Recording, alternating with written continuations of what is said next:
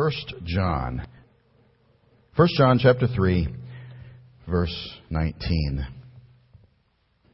And by this we know that we are of the truth, and shall assure our hearts before Him. For if our heart condemns us, God is greater than our heart, and knows all things. By this we know that we are of the truth, and shall assure our hearts before Him. For if our heart condemns us, God is greater than our heart, and knows all things. Father God, thank You for the Word. Thank You for this passage. And thank You, Lord, for the truth it contains. I pray now that You will fill me with Your Spirit. Help me to speak clearly. First of all, speak to me about this, Lord. I pray that it would be real and true in my own heart and life. And I pray also that it would be something that I could convey to others, that they might understand it, that they might believe it, they might receive its truth. I pray for Christians today, Lord. Comfort, encourage, and strengthen their hearts. Give them the assurance that they need. As we look at this passage, we pray in Jesus' name. Amen. I want to speak this morning on the topic of how you can know you're a Christian. And as I thought about that title and as I thought about that topic, I realized that really that's really not exactly what I want to talk about. I come up with titles sometimes and then I think it doesn't really fit as well as I thought it did. A better one would probably be more like evidences that you are a Christian. Evidences that you're saved. Now, I'm not talking about how to get saved, although we'll talk about that a little bit, as we always do in any sermon. I don't want to talk about how to get saved, but rather how you can be sure. What are the evidences that you would have in your life to indicate that you are? So I'm not speaking today primarily to those who are lost, although if you're here today and you don't know Christ, I hope you listen, because you'll hear the truth in here, and it will apply to you in a way. But I want to speak primarily to those who are saved, those who at some time in their life have trusted Christ as their Savior. And I want to share some thoughts of assurance this morning. Thoughts to help you be sure that when you first trusted Christ, it took. It stuck. And that you are as saved as it's possible for a sinner saved by grace to be. Because, sometimes the fact is when we're Christians, sometimes we don't feel very saved. And sometimes doubts will creep in. Sometimes, I guess in every Christian's experience, there are moments of wonder and questioning. Am I really saved? Did it really take? And at those times, our key verse points out here that even if we don't feel saved, the reality of our faith is not based on our feelings. It's based on God. And God is greater than our feelings. Did you get that from that verse as we read it? By this we know that we are of the truth and shall assure our hearts before Him. For if our heart condemns us, God is greater than our heart and knows all things. Did you see that in there? It's not based on our feelings at any one particular moment in time. It's based on God, and He is greater than our feelings. The New Living Translation maybe makes that a little bit clearer. The last part of that verse, verse 20, the New Living Translation renders it like this: even if we feel guilty, God is greater than our feelings, and He knows everything. So John wrote this letter to assure believers at just such times. Those times when we waver. Those times when we question. Those times when we might have doubts. He stated his purpose in writing the entire letter. And it basically is that. 1 John chapter 5 and verse 13, I think, is the key verse of this entire book. It says, "These things I have written to you who believe in the name of the Son of God, that you may know that you have eternal life, and that you may continue to believe in the name of the Son of God." He wrote so that we would know, so that we would have assurance of our salvation. I think it's some 38 times the word know, or some variation of it, is used in this little short book. He wrote to provide assurance. And interestingly, the very fact that he needed to write that clear back in the first century would indicate to us that this idea of Christians sometimes doubting, sometimes coming up against questions, it's not a new thing. It's something that's as old as Christianity itself. And there's a reason, I suppose, why this is particularly of interest to me. If you've been here at this church any length of time, you know that I come back and touch on this subject every once in a while. And I suppose that's because personally, it has meaning. It resonates with me. I've shared my testimony before. I'll share it again. I was saved right there when I was 12 years old, right at this altar. And I know now that I was saved when I was 12 years old.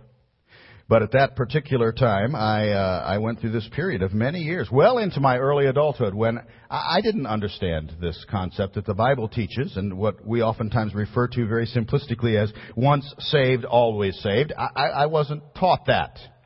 I didn't understand that.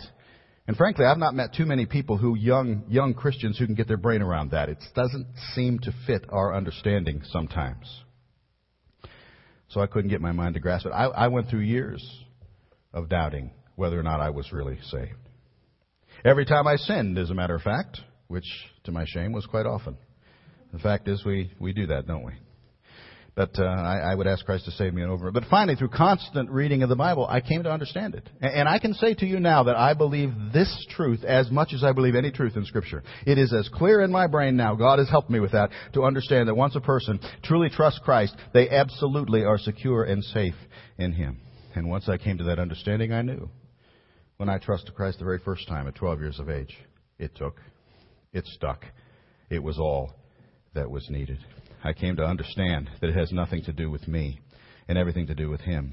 It has nothing to do with whether or not I'm good enough, everything to do with whether He was good enough. I came to understand that when He died on the cross of Calvary, He died for my sins, all of them, past, present, and future.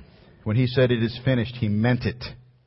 I couldn't add anything to His work to get saved, and I can't add anything to His work to keep saved. And that's the truth of Scripture.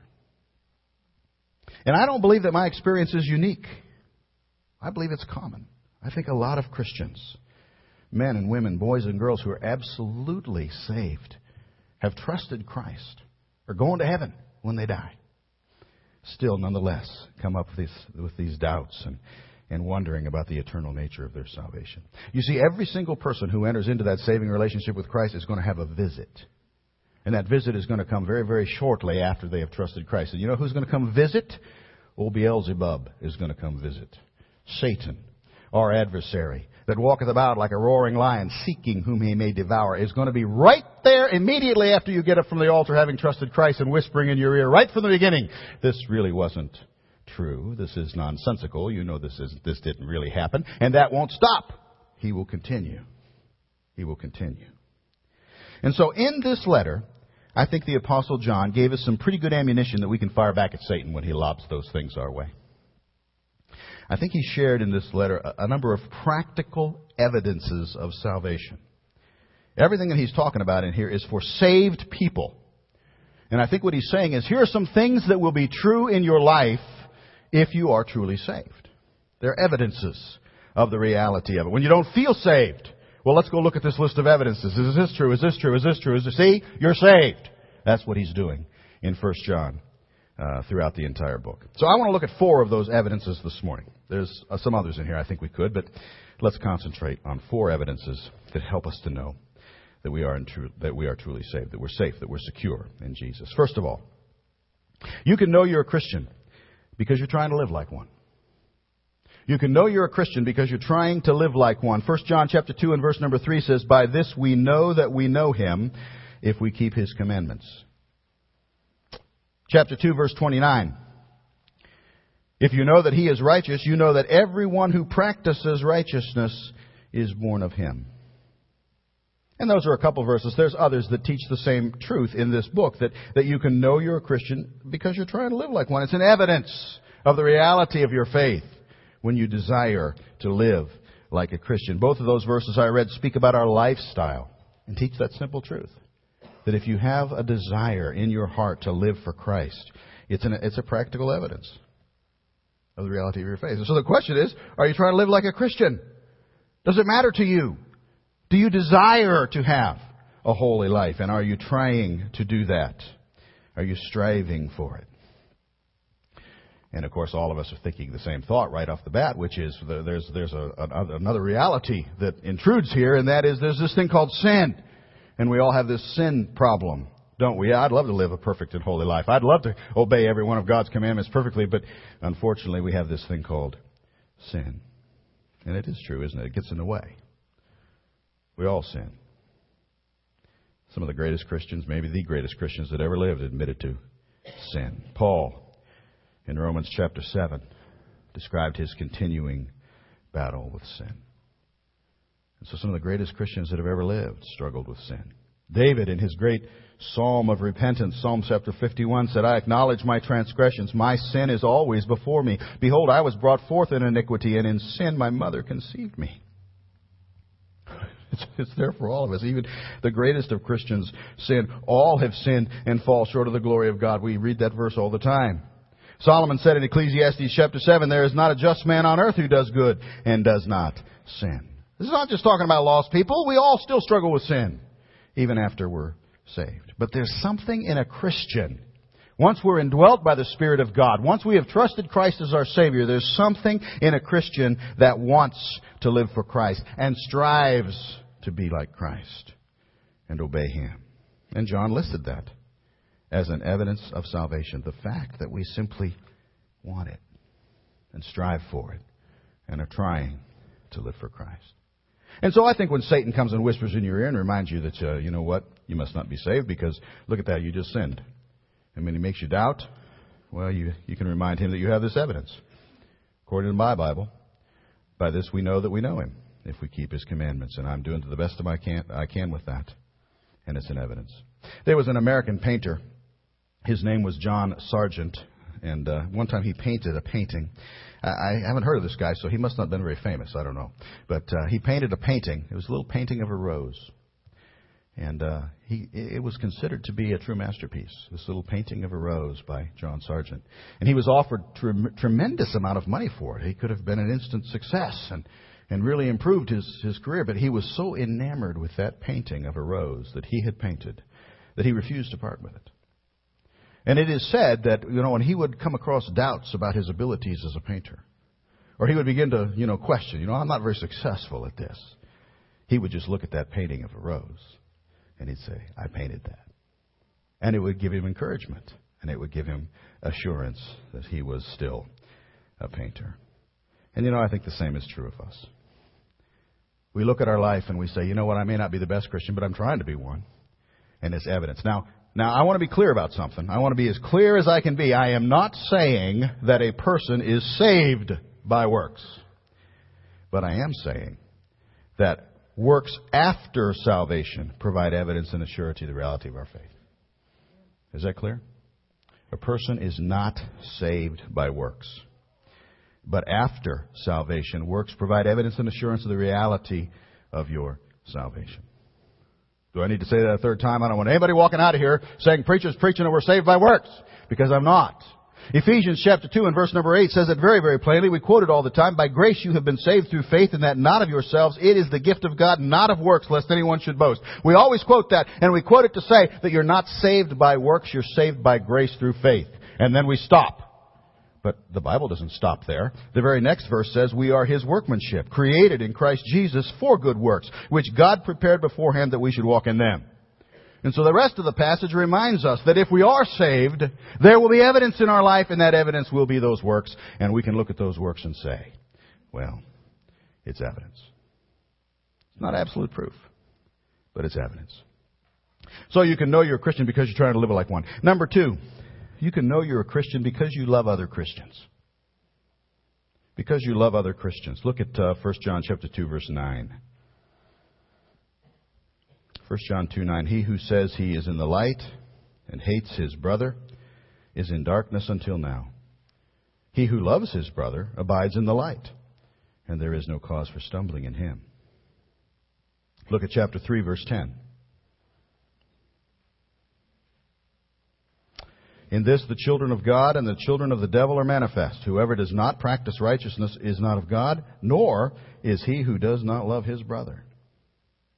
Jump down to verse 14, chapter 3, verse 14. We know that we have passed from death to life because we love the brethren. He who does not love his brother abides in death. One more, chapter 4, verse 20. If someone says, I love God, and hates his brother, he is a liar. For he who does not love his brother whom he has seen, how can he love God whom he has not seen? And so one of the evidences of the reality of our salvation is when we love believers. We love Christians. We want to be around them. You might not know this. This might be news to you. I don't know, but newsflash: the world doesn't like Christians. Are you aware of that? The world doesn't like Christians. Not at all.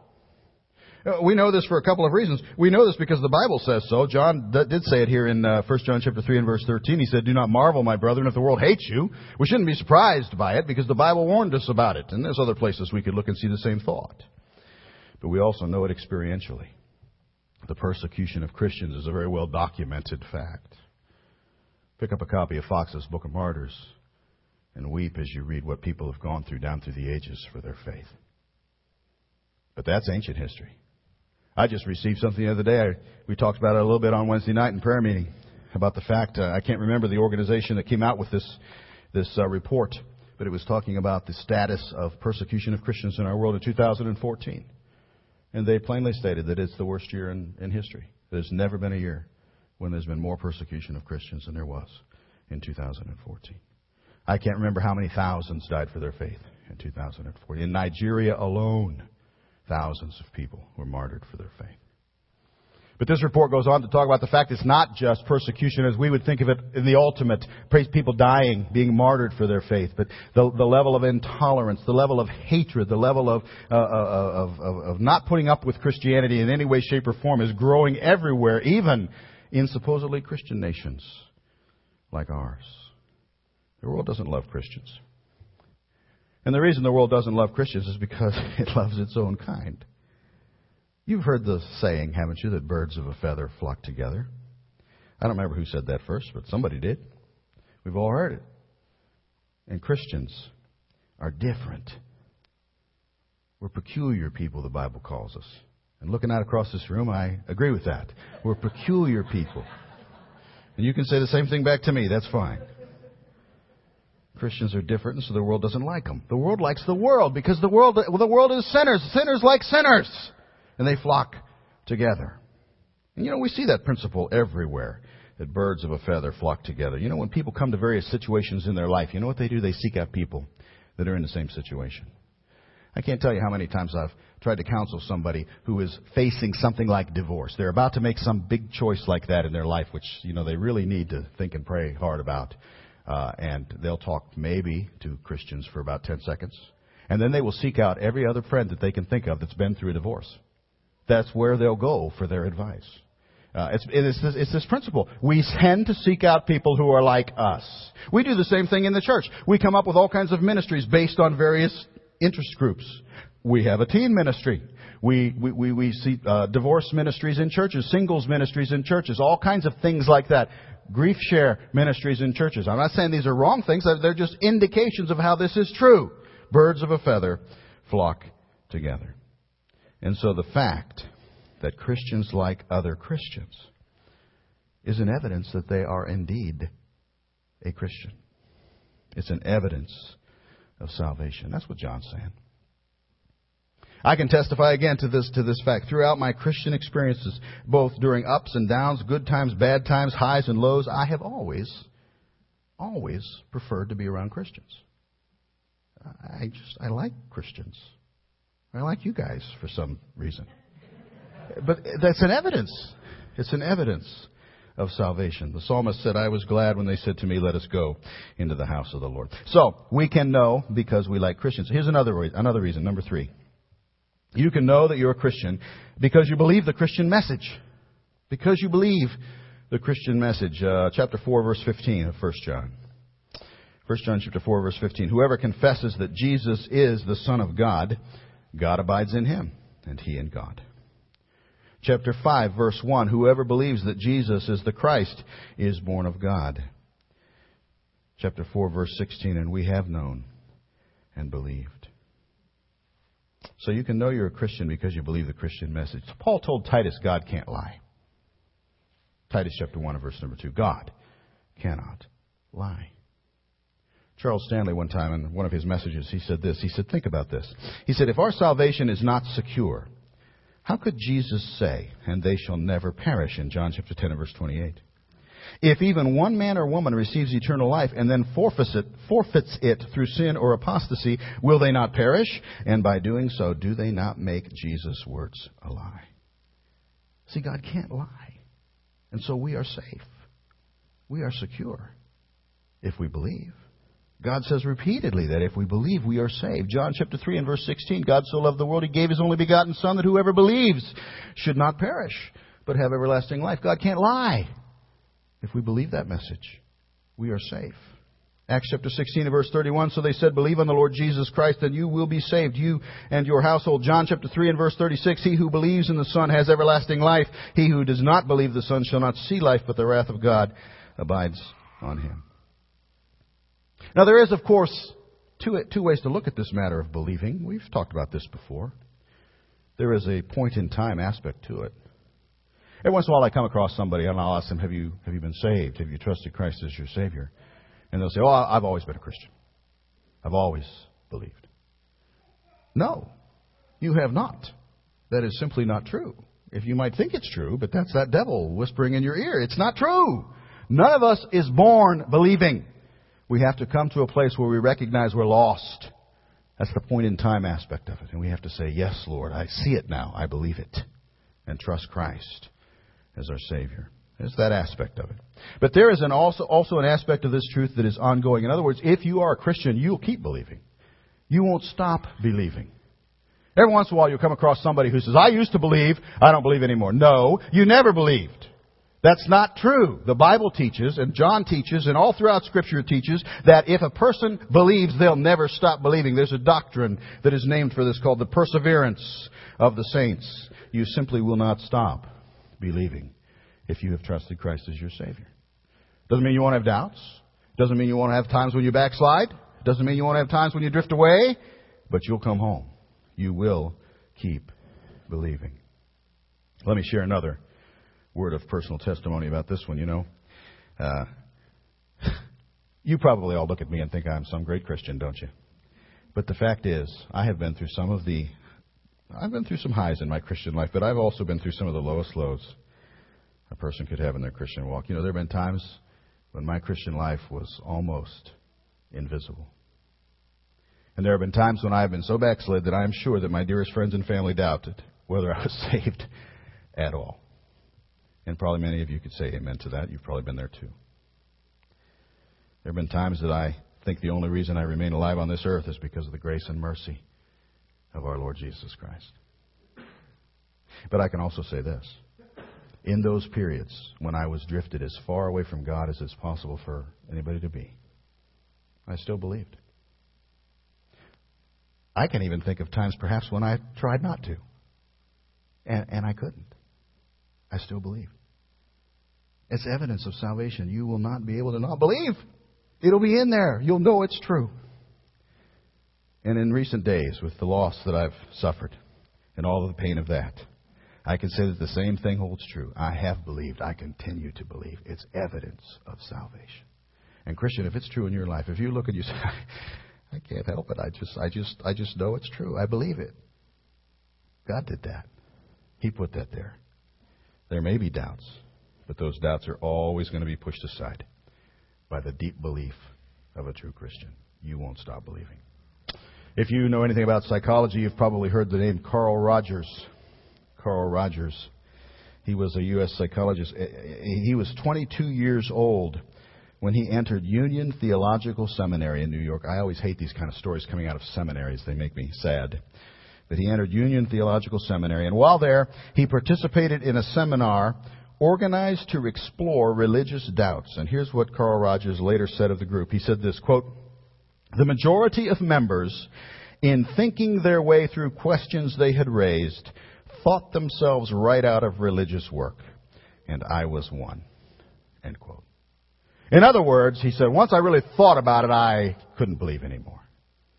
But the fact is, he never believed in the first place. He wasn't a true believer. Another place, John says that they went out from us because they were not of us. That's the truth of it. A person who is a true Christian will believe. Whoever confesses that Jesus is the Son of God, God abides in him, and he in God. Whoever believes that Jesus is the Christ is born of God, and we have known and believed. It's evidence. Number 4, and with this we'll be done. You can know that you're a Christian because you believe the book. Because you believe the Christian book. I said earlier on in the introduction that the key verse to 1 John is chapter 5 and verse 13. He said, "These things I have written to you who believe in the name of the Son of God, that you may know that you have eternal life, and that you may continue to believe in the name of the Son of God. These things I have written to you, that you may know, and that you may continue to know." And so you can know you're a Christian because you believe the book. The Bible tells us how to be saved.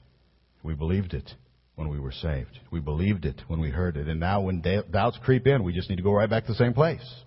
Read the same thing. Reread the book. G. Campbell Morgan was a preacher some years ago. He had already enjoyed some success as a preacher and evangelist by the time he was 19 years old. But then, at the impressionable age of 19, he was attacked by doubts. And he began to question. He started reading guys like Darwin, Huxley, some of these others, Herbert Spencer, John Tyndall. And as he read their books and he listened to their debates, he became more and more perplexed and began more and more to question what he had been taught. And so he canceled all of his preaching engagements. He put all of those books in a cupboard and locked the door, and he went to the bookstore and he bought himself a new Bible. And he said to himself, quote, "I am no longer sure that this is what my Father claims it to be, the Word of God. But of this I am sure, if it be the Word of God, and if I come to it with an unprejudiced and open mind, it will bring assurance to my soul of itself." And he went off and he read it. And the result, in his words, were, "That Bible found me," Morgan said. And he went on in 1883, preaching the Word of God with newfound assurance. The Bible is the surest of proofs. You have doubts? Go to the Bible. Go back and read those same things. You believed it in order to get saved. And John said when those doubts come, we can look to what has been written to help us with those doubts, to remind us what we believed and still believe. Read it, claim it, believe it, and it will give you the assurance that you need. Phil Cross. Some of you have heard of Phil Cross. He is a gospel songwriter. Had a group called Poet Voices. I think they might be defunct now, but he's still out. We tried to get him to come here one time. Phil Cross one time came to a church. You remember that probably, that I attended. And he was giving a testimony in that church. And while he was giving his testimony in that church, he mentioned what he believed was the greatest gospel song that's ever been written. And he said he believed the greatest gospel song that's ever been written is "Jesus Loves Me." And I perked up when I heard that. I wrote it down because I've always believed the same thing. Think about the words of that song. "Jesus loves me. This I know, for the Bible tells me so." It doesn't get any clearer than that. Everything is in there. You can know you're a Christian because you believe the Christian book. Well, we'll stop there. The next time old Beelzebub perches on your shoulder and whispers words of doubt and confusion in your ear, all you need to do is tell him some of these things. Say, "Devil, I'm trying to live like a Christian. According to my Bible, that's evidence." Tell him I love Christians, and only Christians love Christians, so I must be one. Tell him you might make me doubt, devil, but no matter how hard you try, I still believe. And that's evidence. And then, of course, remind him it doesn't matter what you say, devil, because the book says I'm saved. And then tell him to get lost. Christians, if you have trusted Christ as your Savior, you are safe. You are secure forever and ever. I love that last verse of Amazing Grace. When we've been there 10,000 years, bright shining as the sun, we've no less days to sing God's praise than when we first begun. We used to change the words of that a little bit. We used to change it to say, when we've been there forevermore, bright shining as the sun. No less days than when we first begun. By this we know that we are of the truth and shall assure our hearts before Him. For if our heart condemns us, God is greater than our heart and knows all things.